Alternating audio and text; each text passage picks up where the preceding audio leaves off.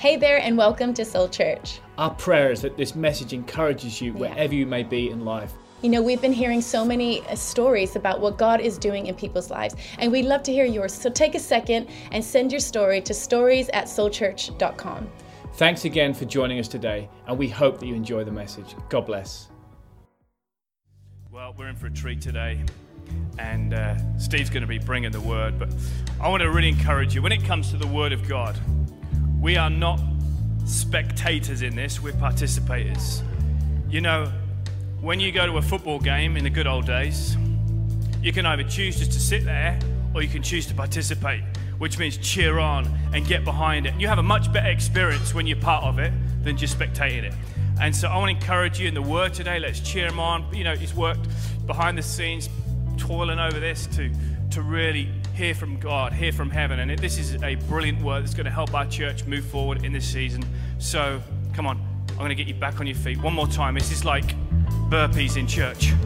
Okay, come on, let's back on our feet. Let's give Steve a huge welcome online in the chat. Thank you. As he brings the word. Thanks, mate. Wow. It's actually my honor to be here and get to speak to you. I want to thank Pastor John and Chantel. It is a privilege to be here. You are looking good. Thank you, Eli. Love an Aussie voice of encouragement. Last Monday, Rach and I were listening to a message from a guy called Robert Ferguson. You've heard him here online, and he preached a message in Hillsong, Australia on Sunday night. We listened to it Monday. And Robert's been not only a friend, but a mentor to us for 3 years. And he started the message, and his very first line, just stay standing for a moment. His very first, we'll just keep mixing it up. If you're at home, you stand up as well. No, don't. You can be seated at home, but standing in the room, we'll just keep it mixed up. Robert preached this message, and when he said his first line, he said this. Jesus spoke to Zacchaeus in Luke 19:9, said, "Today, salvation has come to this house." Now, when he said it with such authority, I thought, man, that's a way to preach.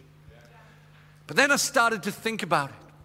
Do we, this morning, want to just go through another service in our living room or our kitchen or here? Or do we really believe that today salvation can come to this house? Today healing can come. Today life can come to this house, to your house. So come on, who's got a bit of faith there on the chat? Here in the room, why don't you lift your hands? Jesus, our hearts are opened. We ask that you would show us the wonderful, the amazing things that are in your word. We believe you. We believe your word. So would you speak to us in this service in Jesus' name? And everyone through their masks said, Amen. Amen. You can take your seats now. Hope you've got your notepad out, your Bible ready, because we're going to read Luke 19, verse 1 to 10. But let me give you the backstory. Jesus is around 33 years of age, and he's spent most of his life in the northern part of Israel known as Galilee. He's grown up there, and at the age of 30, he starts to minister. And people start to get healed. People start to get saved. And he does these miracles, and the word gets around. Maybe here's the one we've been waiting for, the Messiah. So when we pick up the story in Luke chapter 18, Jesus is on the way to Jerusalem. The Bible's mentioned, Luke's gospel has mentioned Jerusalem 9 times already. So as you read through Luke, you're thinking, wow, what's going to happen in Jerusalem? Something special, something significant. So Jesus starts this 5-day journey, and there are thousands of people following him. How many know that's commitment? A 5-day journey on foot. And they get to the last stop. They're only 1 day away, and it's a place called Jericho. And they're thinking, wow, we're nearly there. This is going to be awesome. And as these thousands of people come into the outskirts of Jericho, there's a blind guy. And he hears the commotion. And he says, what's going on? They say, Jesus is coming. And he starts to shout out, Jesus. And the crowd say, shut up. Don't you know how important this guy is? He's not interested in you. What does Jesus do? He says, bring him here. He speaks to the blind man and he heals the blind man. And the Bible says all the people, when they saw it, they started to give praise to God. Now, can you picture this? They're thinking, wow, he just healed a blind guy. This is the Messiah. Man, he's gonna, when we go to Rome, he's gonna show them, he's gonna kick them out, overthrow them. This is it. So expectation is rising. And this is where we pick up the story. Luke 19, verse 1. Still with me online? It says, Jesus entered and passed through Jericho. Now behold, there was a man named Zacchaeus, who was a chief tax collector, and he was rich. The word Zacchaeus, does anyone know what it means online? Put it in the chat. It means this. It means righteous. So when you read this, Zacchaeus was a chief tax collector. It's not right. It's an oxymoron. The words don't go together. It's like Ipswich and Premier League. It just doesn't go together. It's like road worker. All right, they don't go together, those words. Sorry if you're a road worker. Zacchaeus, the righteous one, and a chief tax collector. Let me explain why. You see, when Rome came in and oppressed Israel, Rome appointed tax collectors. They were Israelis who would work for Rome. They would take money off their own people and give it to their Roman oppressors. That's bad enough. But Zacchaeus was apparently very good because he was the chief tax collector with a whole stack of people working for him. Not only that, but here's what he did. He didn't just take the Roman entitlement, he took a little bit extra to line his own pockets. Then he got all of his cronies to take a bit of extra and he creamed it off. And so as a result, he was very wealthy at the expense of the poor. Zacchaeus was a chief tax collector and he was rich. But with that wealth came a price tag. He is hated and despised by his own people. In a religion that prided itself on its racial and national purity, tax collectors were considered the lowest of the low. They were the despised outcasts alongside prostitutes. So as Zacchaeus sits in his booth, counting the coins of collaboration, he hears the crowd erupt into praise on the outskirts of the city. And he starts to hear this crowd come in to Jericho. And he's faced with a decision. He wants to know who Jesus is, but for him to step into the crowd is a risk. It could cost him his life. They find out he's a wealthy the crowd could turn on him. Zacchaeus takes that risk. Sometimes you've got to risk being unpopular with the crowd. It says verse 3, and he sought to see who Jesus was. But he couldn't because of the crowd. Listen to this, for he was of short stature. In Greek, it's mikros. Think about this. Zacchaeus is literally the righteous one who falls short. Is there anyone else in this building that's honest enough to say, I fall short? Anyone fall short as a husband? Anyone fall short as a wife? Anyone fall short as an Ipswich supporter? Anyone fall short in many areas of your life? How many of us know the right thing to do, but we don't do it? We fall short of our own standards. We fall short of God's standards. Good news, if you've come to Soul Church, you want to find a bunch of people that fall short, you're in the right place, because Romans 3:23 says we've all sinned, we've all fallen short. I'm captured by Kev's jumper. I mean, if you just stood that row up, I mean, you got Kev, you got Pete, you got Sam Dacre. Vicky, you're like a rose among thorns, but we've all fallen short. Every single one of us. Anyone else online honest enough to say we fall short, you little tinkers? Although successful on the outside, deep down, Zacchaeus knows he's falling short. You've got to imagine this scene. Thousands of pilgrims coming, celebrating. Thousands start to line the streets, and the two crowds emerge. And of all of the thousands of people, there's Zacchaeus, the righteous one who falls short. What do you do when you're coming up short? Are you ready for this? God's got a tree. Thank God there's a tree for those who fall short. Thank God that if you're not living a righteous life, there's a tree. God put it there for you. If you want to see Jesus, thank God for that tree. If you want to see how much He loves you, how much He cares for you, there is a tree. That tree plugs the gap between His righteousness and our failure. If you want to bridge the gap between God's standards and in every area where you fall short, God has got a tree. He wasn't going to Jerusalem to lead a revolution in power. He was going to Jerusalem to die on a tree and show the world just how much He loves them. Come on, who's grateful that God's got a tree? Where do you meet Jesus? When you come to a tree. Zacchaeus climbs into the sycamore tree. Those two crowds converge. Revolution and insurrection fill the air.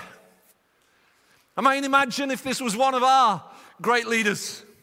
I mean, imagine someone like Tony Blair or Donald Trump. I mean, Donald would have had a field day with this. I mean, just imagine all these thousands of people. What would they have done? They'd have put a platform. They'd have got the best sound system. They would talk to the people about this is what we're going to do. But not Jesus. It says in verse 5, when Jesus came to that place, He looked up and He saw Zacchaeus. Of all the thousands of people lining the streets, He sees the one, the tax collecting collaborator, the oppressor and the outcast, the one that's so small in status, he has to ascend a sycamore tree to see Jesus. Friend, the moment you start looking for Jesus, you discover He's already looking for you. He sees you, my friend. He sees you.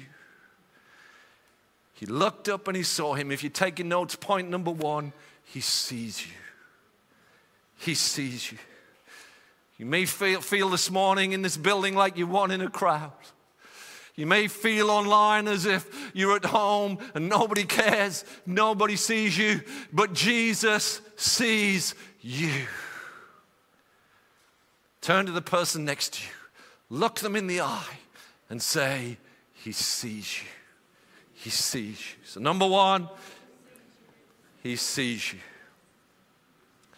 And number 2, whether you're in the building or online, He speaks to you. It says in verse 5, when Jesus came to that place, He looked up and saw him and said to him, Zacchaeus. He sees you and He speaks to you. What did Jesus say? Zacchaeus. He calls him by name. Zacchaeus thinks, what the heck? I've never met this guy. I've never seen him before. He not only sees me, He not only speaks to me, He knows me. What did we expect Jesus to say to Zacchaeus? What should the narrative have been? You idiot. What do you think you're doing? Don't you realize what a mess you've made of your life? I've given you all these gifts and talents. I made you a leader. Instead of using them to bless and help people, you're using them to oppress people so you can get rich at the expense of others. That's what we expect Jesus to say to Zacchaeus. Is anyone glad that Jesus didn't come to condemn us and judge us and point the finger at us of all the areas in our lives where we fall short? He starts with his name. Zacchaeus, righteous. Listen to me. He sees who you are, but he speaks to who you can be. He sees who you are now, but he speaks to who you can be in the future. Jesus isn't looking to punish you for your past. He's looking to catapult you into your future. He sees who you are, but he speaks to who you can be. One of my favorite scriptures in all the world, in all the Bible, it's probably more accurate, is Ephesians 2:10, Richard. It says we are God's handiwork, created in Christ Jesus for good works, which God prepared in advance. That's our word this year, in advance. When I read this story about Zacchaeus, I can't help seeing that at every step of the journey, how Zacchaeus must have realized, wow, he's already gone ahead of me. He's already in my future. Number one, he knows my name. Number two, he knows where I am. Number three, I like to think that 60 years earlier, Jesus had a bit of fun with this. I like to think he thought, right, that's the place. I'm going to meet Zacchaeus. I know what we'll do. We'll plant a tree. So he whispers in someone's ear and they plant a little sycamore tree. And he makes sure that no developers come in. He grows that tree. Why? Because he knows that there's a day when Zacchaeus is going to need that tree to climb up. We are his workmanship, created in Christ Jesus for all that he prepared in advance. He sees where you are now, friend, but he speaks to your future, and your life will advance to the degree that you get in line with everything that he's already prepared for you to do in advance. Come on, if we're going to clap, we should really clap. He sees you. He speaks to you. And he stays with you. Jesus came to that place. He looked up and he saw him. And he said to him, Zacchaeus, make haste and come down. For today I must stay at your house. Everyone say stay. Put it in the chat, stay. How stunning was the funeral? Prince Philip. I mean, come on, us Brits, we know how to throw a good funeral, don't we? We need to pray for the Queen. And I had the honor of meeting Prince Philip and the Queen at Sandringham. But I've discovered this in life. Seeing someone, getting to speak to someone is awesome. But it's another thing when they ask to stay in your house. Imagine if Prince Philip said, when I met him, when I spoke to him, imagine if he'd said, Steve, I'm going to come and stay at your house. Tell Rach to get the kettle on. Imagine that. I love that the Queen, when she referred to Prince Philip, she said, he's my constant, my stay. Friend, we're not talking about Prince Philip. We're talking about the King of Kings and the Lord of Lords, who is saying to you, I don't just want to see you. I don't just want to speak to you. I want to come and stay at your house. I'll be your constant. I'll be your stay. I'll never leave you or forsake you. He'll see your garden. He'll see your kitchen. He'll see your living room. He'll see your bedroom. Because he sees you, he speaks to you, and he wants to stay with you. Isn't this the heart of the gospel? No matter what you've done, no matter how far you fall short, he sees you. He speaks to you. He wants to stay with you. And when Jesus came to that place, thank God for that place, he looked up and saw him and said to him, Zacchaeus, make haste, come down. Today I must stay at your house. That's what Jesus said. Make haste, come down. I'm going to stay at yours. What did Zacchaeus do? Verse 6. So he made haste, and he came down, and he received him. How many know it's not that hard? Just do what he says. He did exactly what Jesus asked him to do. One of the reasons we don't step into all Jesus has for us is we only let him into the foyer. But Zacchaeus was so blown away. He received him joyfully. He said, I want you to come in. I want you to come into the foyer. I want you to come into my kitchen. I want you to come into every room, in every part of my life. Jesus, I'm yours. He received him joyfully. He said, I've tried to do this life on my own. I've struggled and I've strived, but I've fallen short. I can't do this without you, Jesus. Would you come in? You can have it all. He's worthy of it all. And then Zacchaeus stood and said to the Lord, look, Lord. That's a big statement. Lord. He's saying, Jesus, I give you everything. Every area of my life, I make you my Lord. And I give half of my goods to the poor. Sam Mooney, you would have loved Zacchaeus. Writes out a check to the Soul Foundation. Half of everything he owned. One conversation with Jesus. I give you all of that. And he says, if I've done anything wrong, amen, or I'm not just going to give back what I owe, I'm going to give fourfold. I owed someone 10 grand, there's 40. What a transformation. He's gone from an oppressor who's willing to squeeze every pound out of the poor to a generous benefactor that's putting others first. What a transformation. Robert Ferguson, in his sermon, he quoted this from Selwyn Hughes. It's going to be on the screen. It's worth looking at. There's something in us that settles for an experience of God rather than an encounter with God.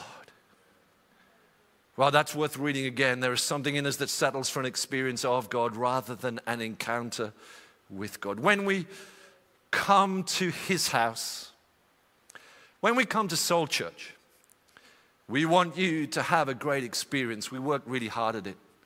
We put the creme de la creme in the car park. They're awesome. We get the coffee brewing. We've got Jimmy Cowell making coffee. How good is that? We welcome you into a room that's warm, and we try and put amazing graphics. And Pastor John preaches almost every week amazing sermons in some really interesting shirts sometimes. It's fantastic. We love it. We put a lot of thought into making it a great experience. But great experiences only last a few moments. When we go to his house, it's a great experience. But when he comes to our house, it's a life-changing encounter. Yes, it is. It's not just about his house. It's about him coming to your house. into your house. He sees you, he speaks to you, and he stays with you. Turn to the person next to you or write it on the chat. He sees you, he speaks to you, he stays with you. People often ask me about discipleship. They come up to me and they say, Steve, do you think we're making it too easy for people to become Christians in Soul Church? They say, surely it's more than a hand up at the end of a service. What do you think, Steve? Let me ask you, what do you think? Let me tell you what I think. I agree and I disagree. You see, discipleship starts with one decision. But discipleship is about a lifetime of decisions, isn't it, Dick? It starts with that first decision, but then it's the ongoing decision to allow him to come into every room of your house and your heart. Let's not treat Jesus like the Amazon man. He knocks at the door. You're really pleased to see him. And you ask him to step back, socially distance, and you're looking at what he's got for you. You're looking at how he wants to bless you. You're looking for that blender or whatever it is that you've ordered. That's what you're interested in. As soon as you've received him, you're happy that he's gone. Let's not treat Jesus like the Amazon man. He wants to come in to your house. He wants to come into every room of your life. He wants to speak. He wants to see. He wants to say.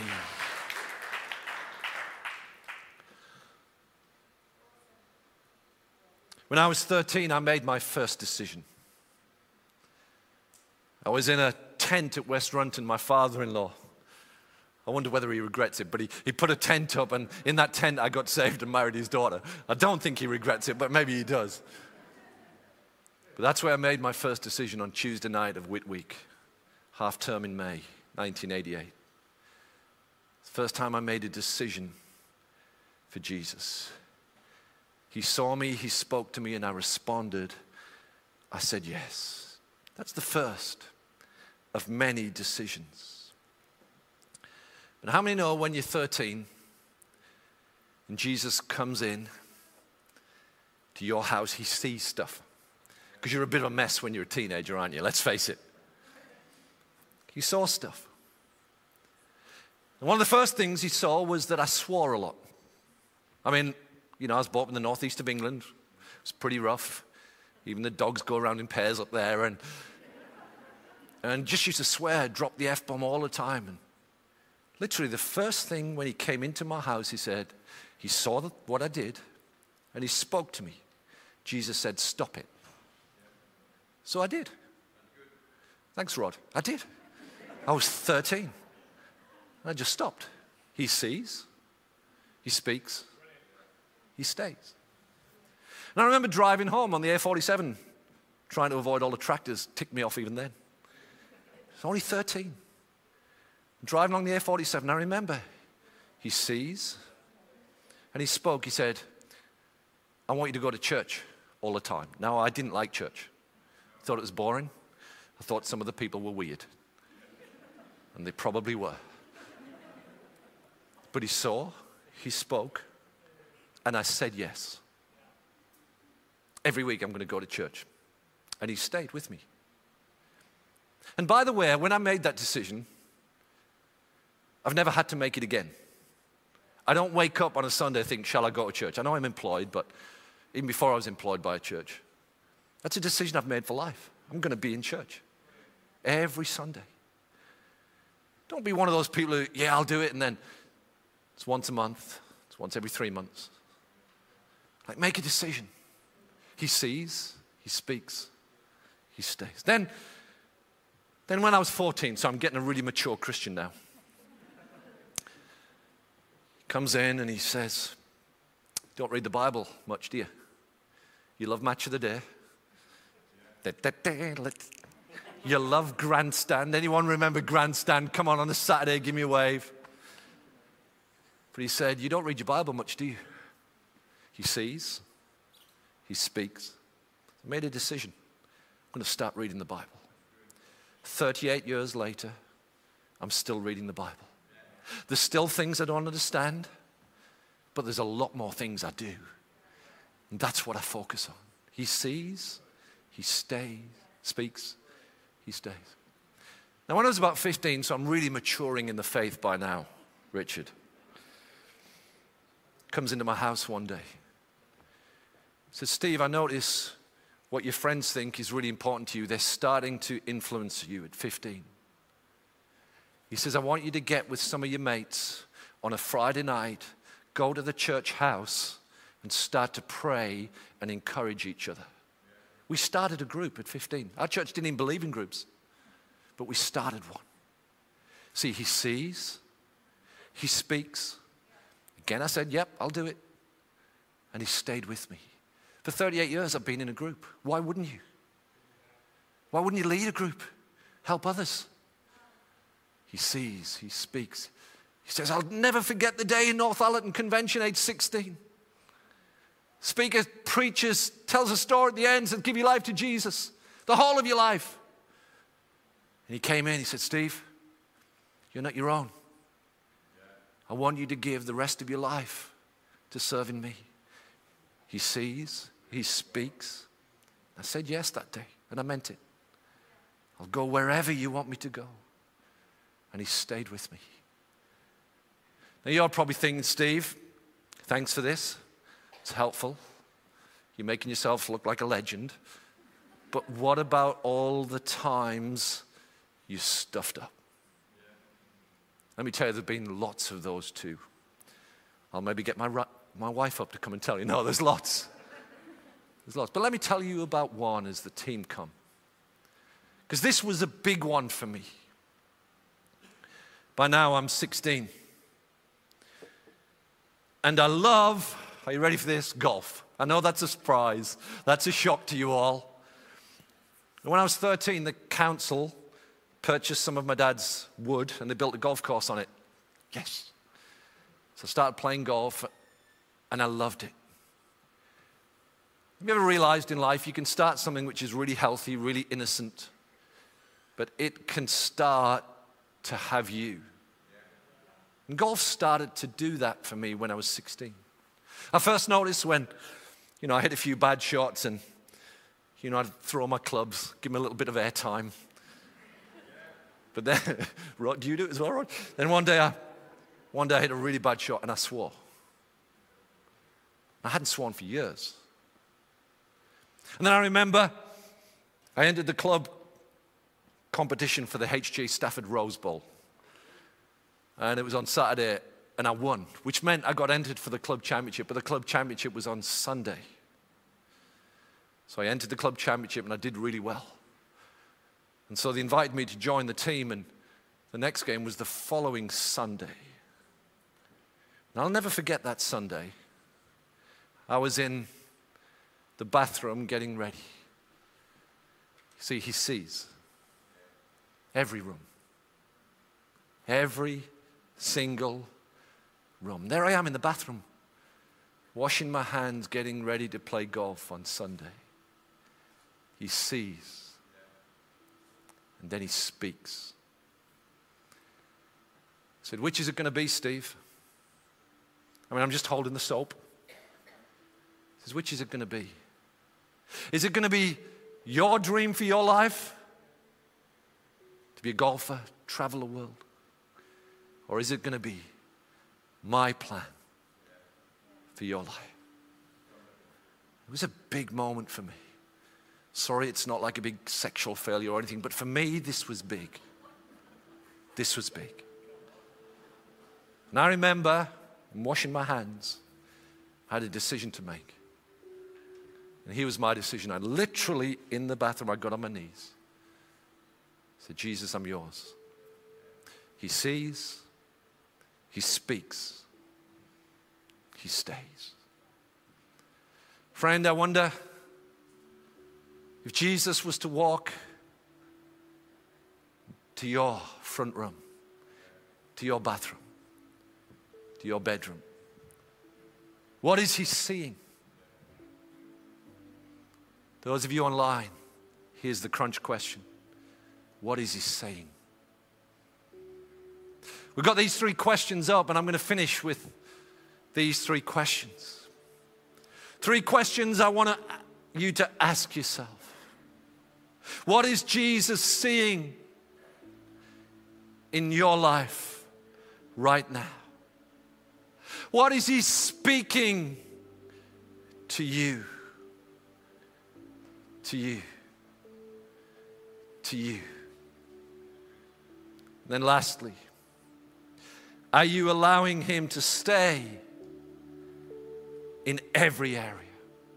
Let me tell you why the golf one was a big one for me. Because think about this for a second. Golf challenged 3 of the decisions I'd already made for Jesus. I'd already said yes to stopping swearing, and it was creeping back in. I'd already said yes to God's house the rest of my life. I'd started to walk away. My brother walked away. He's never walked back through sport. And number 3, I'd committed to give my life to God, and golf was threatening everyone. Now, that was my issue. We don't make a religious rule about golf. You've got to ask yourself, what does Jesus see in your life? What is he speaking to you about? And will you allow him to stay at the center? I'd like everyone to stand. The team are going to come. Isn't Jesus so beautiful? He's saying, today I must stay at your house. As you consider those 3 questions, I'm sure there's been challenges to you. We're going to sing this beautiful song one more time. You're worthy of it all. I'm going to invite you in your own way as we sing this song. Whatever he's seeing, whatever he's saying, would you give it to him? Because he truly is worthy of it all. And then Rachel, my wife, she's going to come and pray one last prayer. But come on, why don't you sing and you respond? An incredible sense of God's presence, his power, his peace, his love in this room. And I'm sure you're feeling the same thing in the room that you're watching from online. Because God sees you. Jesus sees you in every row from the front to the back. He sees you in your living room. He sees you whenever you're watching this. And you know what? He sees you. He values you. He loves you. He sees when other people miss you. He sees you, but he wants to speak to the potential that you can be. He loves you more than you could ever imagine. And just as he reached out to Zacchaeus, he wants to come to your home today. And some of you may have been experiencing the room, experiencing the house, experiencing online, experiencing being here today, but it's time to encounter the living God in your home, in your heart, in your Monday, Tuesday, Wednesday, in your personal life that no one else sees. Yes, he sees. He's speaking to your heart right now. You might be here for the first time in the room today. You might have been coming for a long time over the course of this past year and watching online, and you know your heart is thudding a little harder because, and a little faster when Steve spoke, you know he's speaking to you and your situation. And lastly, he wants to stay with you. Whether you're a young person and you've got the whole of your life ahead, he wants to be with you in the decisions, in the highs and the lows. Whether you're an older person and you want to make these next years count, he wants to come in and be with you, give you forgiveness. As Steve said, we've all fallen short, but God in his love sent his son Jesus to become our sin, to take our sin and to take our guilt, that we can have eternal life. we can rest assured that today we can have peace. Could I ask that every head be bowed, every eye closed? He knows your name. Right now, He's speaking your name. And in this room or online, with no one else watching, I want to extend the invitation. But also, I want to ask you to extend your heart to invite Him in to your home. Invite Him into your heart. Maybe this is for the first time today, and in a moment I'm going to ask you to raise your hand after 3. I'm going to count to 3. And by raising your hand, you're saying, Rach, can you include me in this prayer? I'm going to pray a simple prayer, inviting Him into your home, into your life. And maybe it's not the first time. Maybe you've walked away from God, and during this pandemic, you've become a little bit closed off, and He's not Lord of every room in your house, and you want to make Him center again. And if that's you, He's reaching out to you right now. Today, salvation is coming to your home. Completion, wholeness. If that's you, after 3, I'd love to know who I'm including in this prayer. In this room and online, I'm going to ask that you raise your hand in the room. 1, this is your time. Today is the day to respond to Him. 2, 3. Put your hand up high enough and long enough for me to see. That's right. Thank you. Thank you over there. It's hard to see at the back. Thank you, sweetheart. Come on, let's keep applauding. There's still more raising their hands for the first time, or you're coming back to Him over there. Thank you for raising your hand. And if online, you may not have raised your hand in your room, but you meant that with all of your heart. Join with us now as a big church family and pray this prayer. You might want to put your hand on your heart. Mean it with all of your heart. Come on, let's say this after me. Dear Lord Jesus, I thank You for loving me. I thank You for dying for me. Right now, I ask You to come in. Forgive me of my sin. Forgive me for going my way. Right now, I come back to You.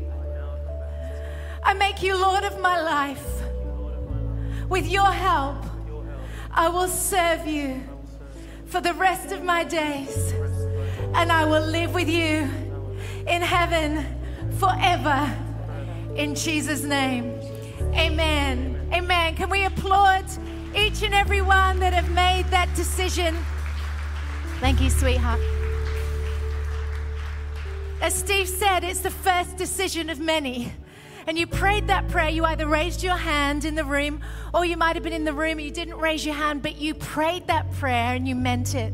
Or maybe online, there's a text message you can jump online. There's some messages coming up on the screen, and go onto our website, because we would love to contact you.